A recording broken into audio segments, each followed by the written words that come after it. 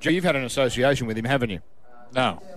No, not from a working point, but you know the bloke certainly better than the two of us. No, not at all. I've met him for about 5 minutes. That's all I've ever met him. Do you think it's unfair what he said about the town, and not the town, but the people that run the Knights Leagues Club and the members he seemed to be having a red-hot crack at? I don't know. I don't know how the club's run. I know that some of the people on the board, I'd agree with what he said. I don't know who's on the board, but when I was there, I'd totally agree. Sometimes we'd have board members coming down the sheds at half-time, half-pissed, trying to put their 2 bobs worth in.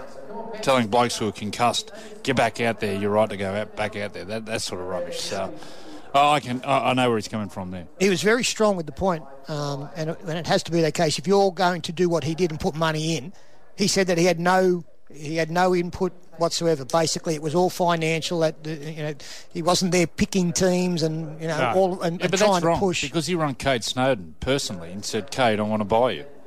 Remember that happened? That's right. Yeah, that's right. When Cade had agreed to terms with Cronulla and then got a call just before the press conference, and someone at Cronulla forgot to get the bloke's signature, so Cade hung back and got something like 1.4 for 4 years or something. Anyway, so there's Nathan Tinkler. Judge for yourself. This is the rush hour. Yes. Can I just ask you, did you open it up on the weekend on Saturday morning to the public, how they reacted to that interview? 50-50. Okay. It really was 50-50. Yep. I'm the same as you. Here's a guy that clearly didn't pay people on time.